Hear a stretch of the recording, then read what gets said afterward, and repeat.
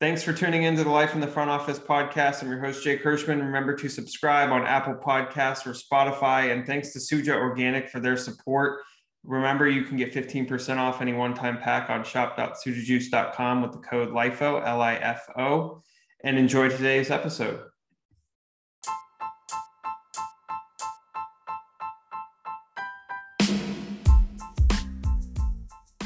Welcome to today's episode on the Life in the Front Office podcast presented by Suja Organic. Really excited to have my co-host and Fred Claire, as well as our guests in Willie Sanchez and Mark Langell. Mark from the LA Dodgers and Willie having been in the Dodgers organization for a while. We're going to talk about the All-Star Game, something that happened 42 years ago in 1980 in LA and now coming back in 2022. Really excited to not only see the festivities, the home run derby, celebrity, also, the celebrity softball game, obviously being in the heart of the celebrity city, but nonetheless, we're going to talk about how it got started and where it is today. So, gentlemen, welcome. Thank you. Thank you for having me. Great to be with you, Jake. Great to be with you, Jake. All right, Fred, let's kick it off. 1980 All-Star Game in LA. How did it get there? And then what happened? You brought in Willie. You've worked with Mark. I mean, what came to light in 1980 that has really set up this 2022 All-Star Game? Well, there was a story, Jake, just recently this week on the MLB site about how the 1980 All-Star Game at Dodger Stadium changed the scope forever of the All-Star Game. And indeed it did. And I think it really is a reflection of all of the great people that we had involved with the Dodgers, a group of young guys with ideas to really make it more than a game. In past years and really almost leading up until the 1980 game, it was just that, a game. And we saw an opportunity to really take over the marketing of the game to create not just a one-day event, but an ongoing event. So we were the first team, as far as I know, to bring an old-timers game into the mix of the All-Star Game, that on a Sunday before the Tuesday All-Star Game. We borrowed a page from a longtime minor league executive who went to the Padres, who had the idea of having a workout before the game, the day before the game, a public workout. And we did that, invited the public, no charge. And so we mixed in a significant dinner and entertainment. And it was, I saw that as an opportunity for us to really change the scope of the game and knew that it was going to take additional manpower than what we had in our somewhat limited front office. Willie Sanchez was a longtime minor league Dodger executive, someone I had gotten to know and had a great respect for. And I went to Peter O'Malley and said, Peter, to do this the way we should do it, we need to bring in additional help. We brought in Willie with the specific assignment, and probably, and certainly in the history of the All-Star Game, as far as I know, the only one who was added to an organization with that agenda of making the All-Star Game a true event. So it has been, Willie did a tremendous job. Mark Langell, who's our historian, knows all the road that was traveled. But it's great to see, like anything, the progress and the steps forward. It's nice to look back, and it's great to see where the All-Star Game and will be when it unfolds tomorrow at Dodger Stadium. Mark, being the Dodgers historian, is there any significance between the two games being hosted and 42 years in between them? Well, it's amazing for me because you introduced me as the Dodgers team historian, and Fred and Willie, all their plans. I'm 15 years old. I'm a big Dodger fan. My postcard is drawn, so I'm in the left field pavilion, And all of the plans that these gentlemen made just made such an impact on me, because Sunday they retired Duke Snider's jersey.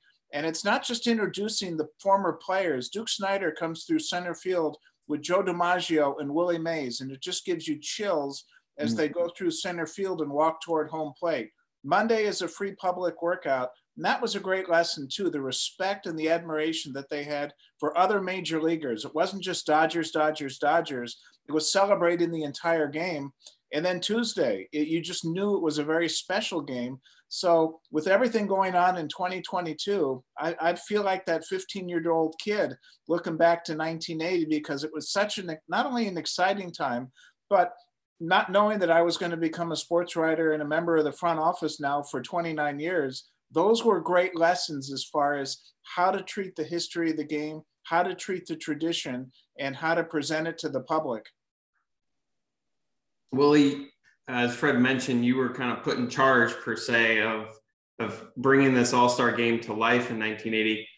What was the biggest challenge? And then what have you seen from kind of the incubation of what All-Star Week has become? What have you seen grow as time has gone on? Well, the one thing I learned from Fred and Mr. O'Malley was the reverence of the game. When you're in the minor leagues, you become a Barnum and Bailey type executive where you're always promoting and doing marketing, things like that to make minor league baseball big. And so I had a lot of ideas when I got to LA, but one of the things that Mr. O'Malley said to me, and he pointed to the wall one day, I was talking about ideas, and it was the Dodger logo. And he said, "See that? That's more important than you or me. So remember that." And so everything that we did was to perpetuate the game and the Dodger name. And so with Fred's idea and ideas and the crew that we had behind us, the support from Barry, Steve Brenner, Jim Campbell, Novelty, Concessions, they all got together. My job was just to basically bring it together. We'd have sessions. I'd go into Fred with an idea, and he'd either shoot it down or buy into it. And then he'd say, "Okay, go ahead." The All-Star game ballot type idea, I told him about it, and he says, "Okay, go ahead." And I said, "Well, where do I go?" And he says, "Well, try Gillette." And Gillette is in Boston. So I got on a plane, went to Boston, sold them the idea. I came back to Fred, and I said they bought it for I forget how many dollars. And that was the start of it. And the big story, and I'm sure Fred will, I was just talking to Fred a little bit before, was Mitsubishi and their involvement. That was phenomenal. Here I am, a 34-year-old guy, and I'm learning from Fred and Mr. O'Malley about business leverage. And let me tell you, Mr. O'Malley was the best at that. And I thought we were going to have to pay Mitsubishi $1 million and maintenance to get that. And I knew that that was important to the game. But before it was all over, Mr. O'Malley had them paying us and paying the maintenance. And also, if you recall this, Fred, he says, "You're just going to get one little corner of that board, and it's going to be the Mitsubishi logo, and that's it." And I thought he was going to blow the deal. I looked at Fred. I said, "Fred, we're going to lose this deal." And he says, "Just wait a minute." And boom, within a matter of a few minutes, Mitsubishi surrendered and said, "Okay, you got it." And I'm going, wow. So I had lessons like that at the big league level when you're in the minor leagues for X number of years. But I had a lot to learn, and it was the reverence of the game and the reverence of the Dodger logo. Fred, talking about kind of the history of the game, what has the All-Star game done for the game of baseball as a whole, since it's become more than just a game? I think it's a true spotlight on the game at the right time, mid-season. And as a youngster and a fan of the game, I always realized the significance. And I think what stood out to me as I thought about previous All-Star games when I was a kid, And Ted Williams played in the game, or Stan Musial, the great Dodgers, Jackie and Pee Wee in the game. I really always loved the thought in those days of the teams wearing their own uniforms, because that was something you didn't ever see at any other time of the year.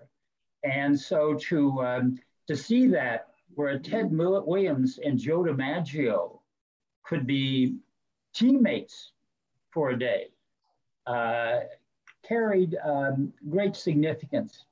But I think just a reflection and the spotlight on the great stars of the game.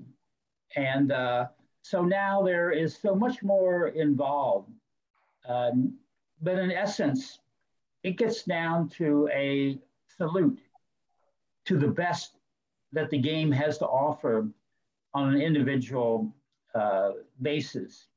And a game that carries not ever, in my mind, a exhibition game, but a game that carries such great meaning. And to see the game that Clayton Kershaw pitched against the Angels as his final start before hopefully a start in the All-Star game. You could hear in his voice as he talked about that what great meaning this would have.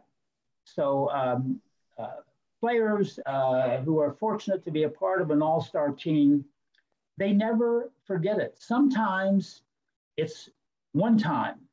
I stay in touch with a Dodger. Some may have forgotten. Those of us with the Dodgers will never forget. Billy Grabarkowitz, who became a one-time all-star, and something that Willie has treasured all of his life.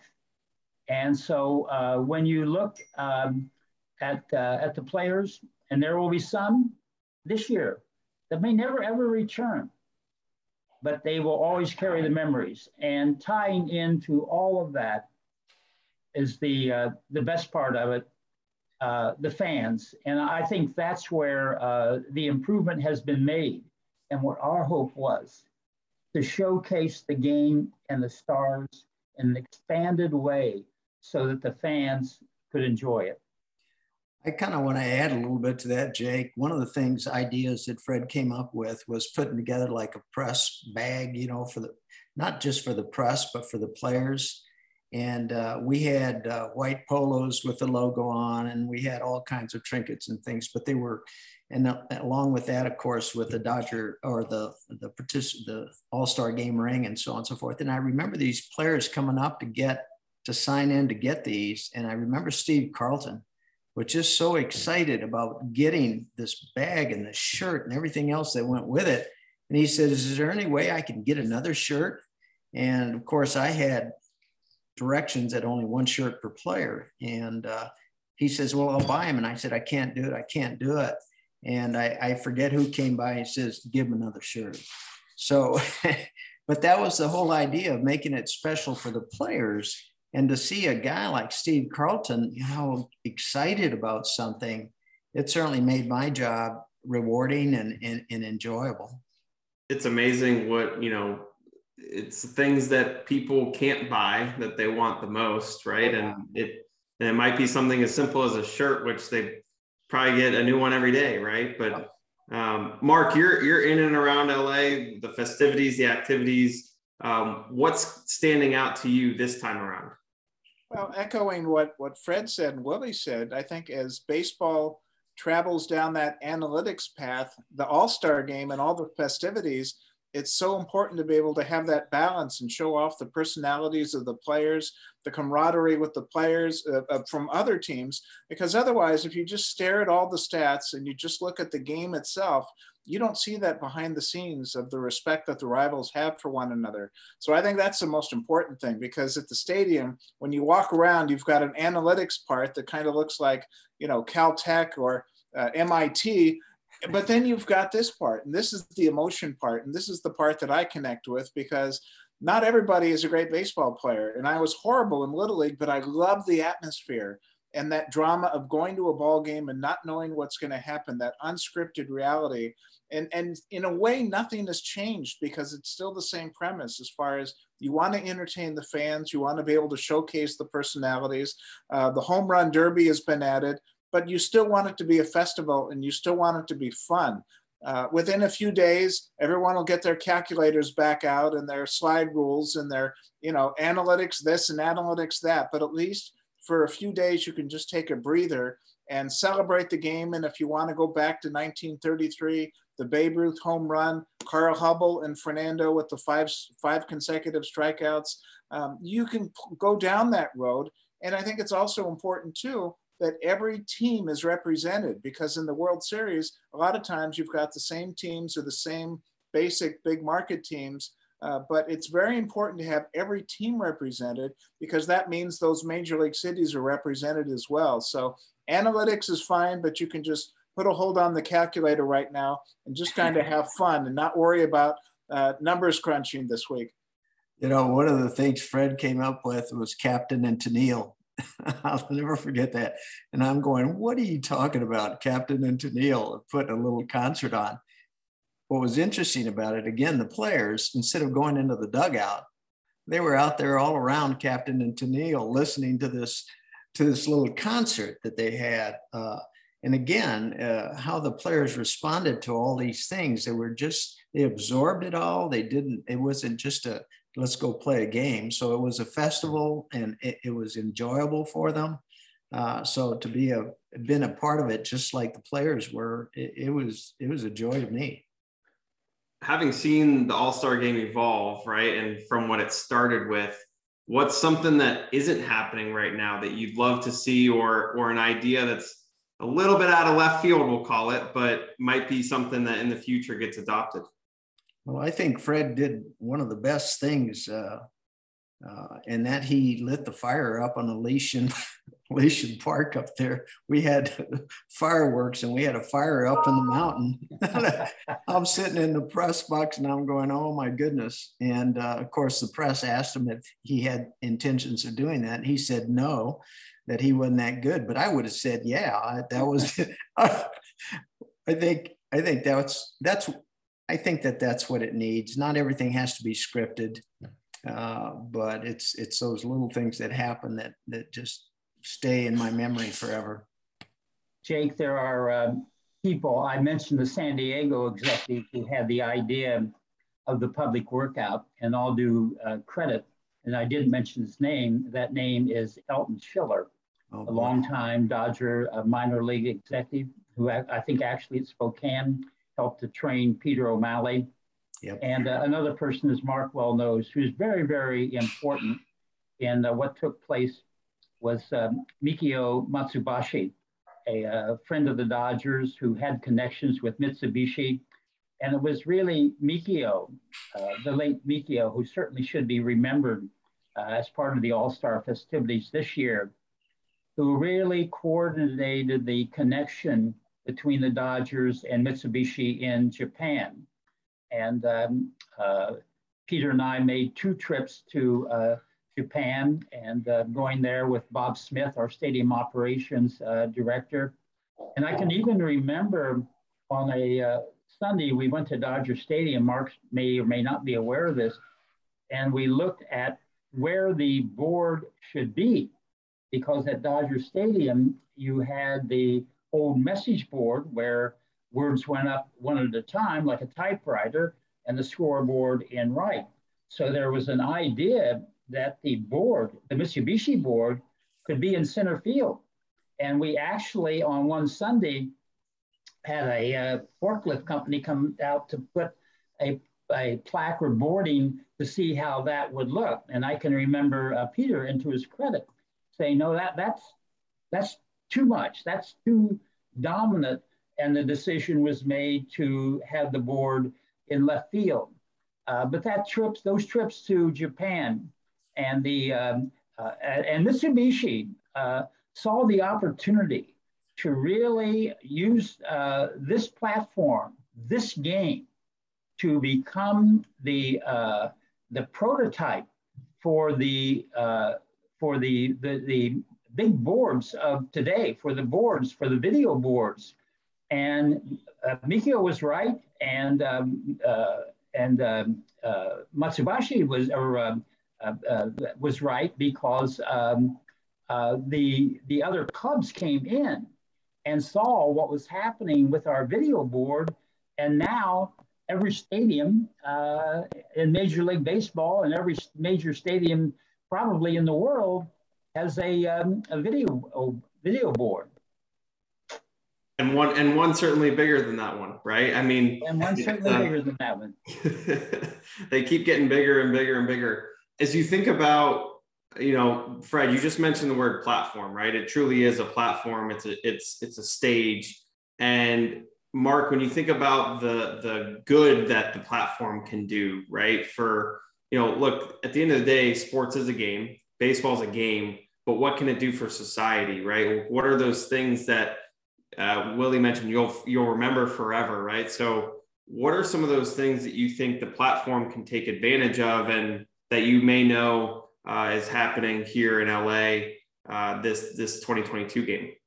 Well, as you know, Jake, the game was supposed to be in 2020, and we were so excited to be able to unveil the center field plaza. Now, 2 years later, we're able to do that. And just imagine two $100 million facelifts to a wonderful ballpark that opened in 1962, and it's a platform to be able to show off this wonderful facility.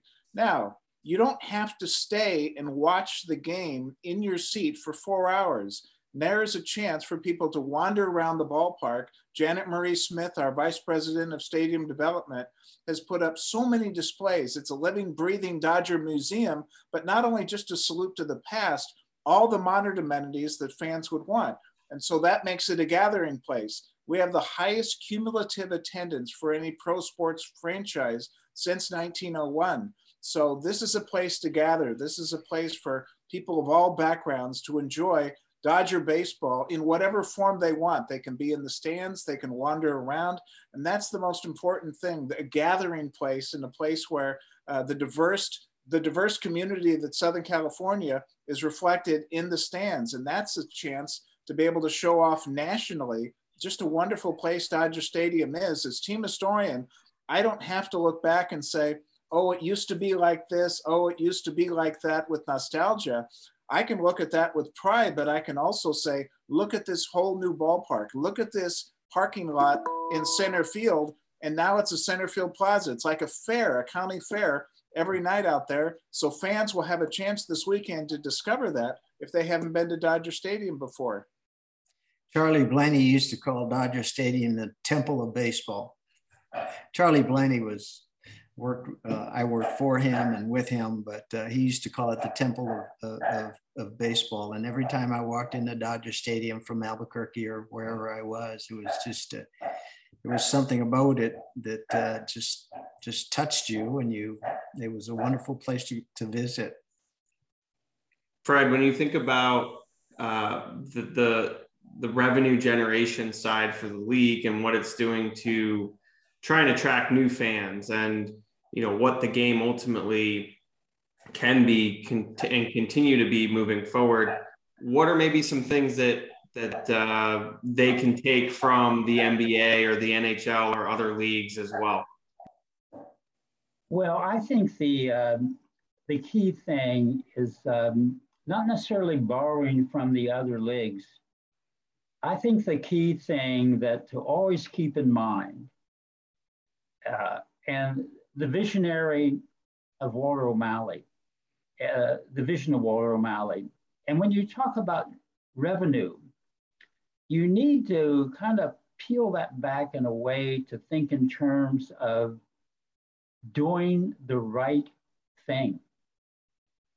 The public workout to expand the game to the fans was doing the right thing that ultimately became a tremendous generator of revenue. The one thing that I would like to see for our game, more than anything, is to be more open, inclusive of the youth of today. Baseball needs to do a better job in building for the future. Baseball needs to do a better part, not necessarily in increasing ticket revenue, but opening the games to the young people. As Willie and Mark know, my goal when I was in marketing for the Dodgers, our goal every night was to fill that stadium, to have the exposure. So baseball needs to broaden its scope, to be more inclusive.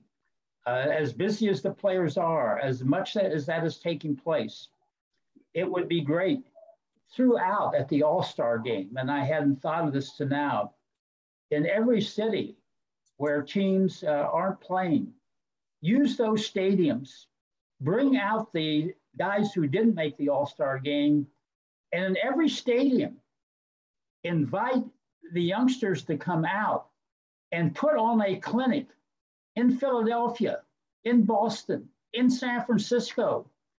They have the boards that they can tie into the All-Star game.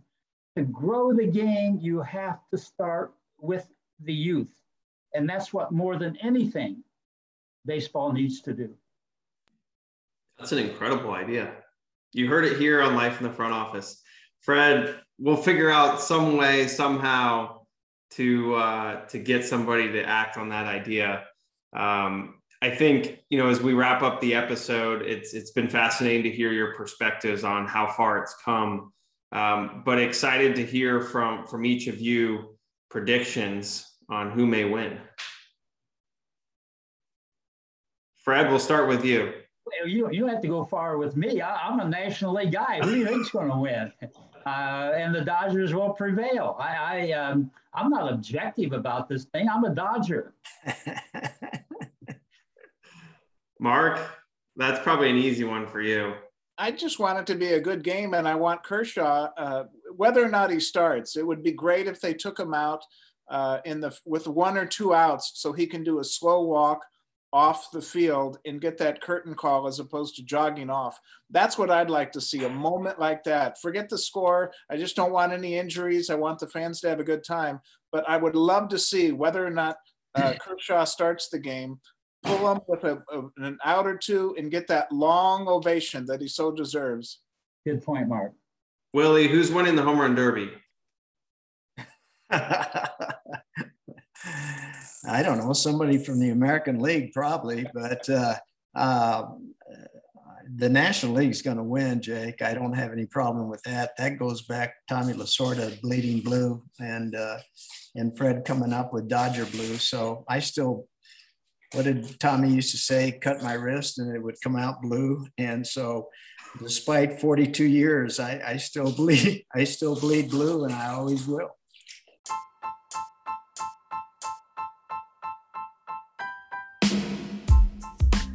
Amazing.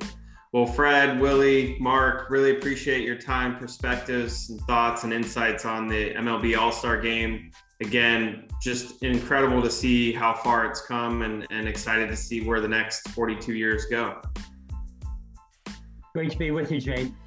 Thank you, My pleasure, Jake. My pleasure. Thanks for listening to the Life in the Front Office podcast presented by Suja Organic. Remember, you can get 15% off any one-time pack on shop.sujajuice.com with the code LIFO, L-I-F-O.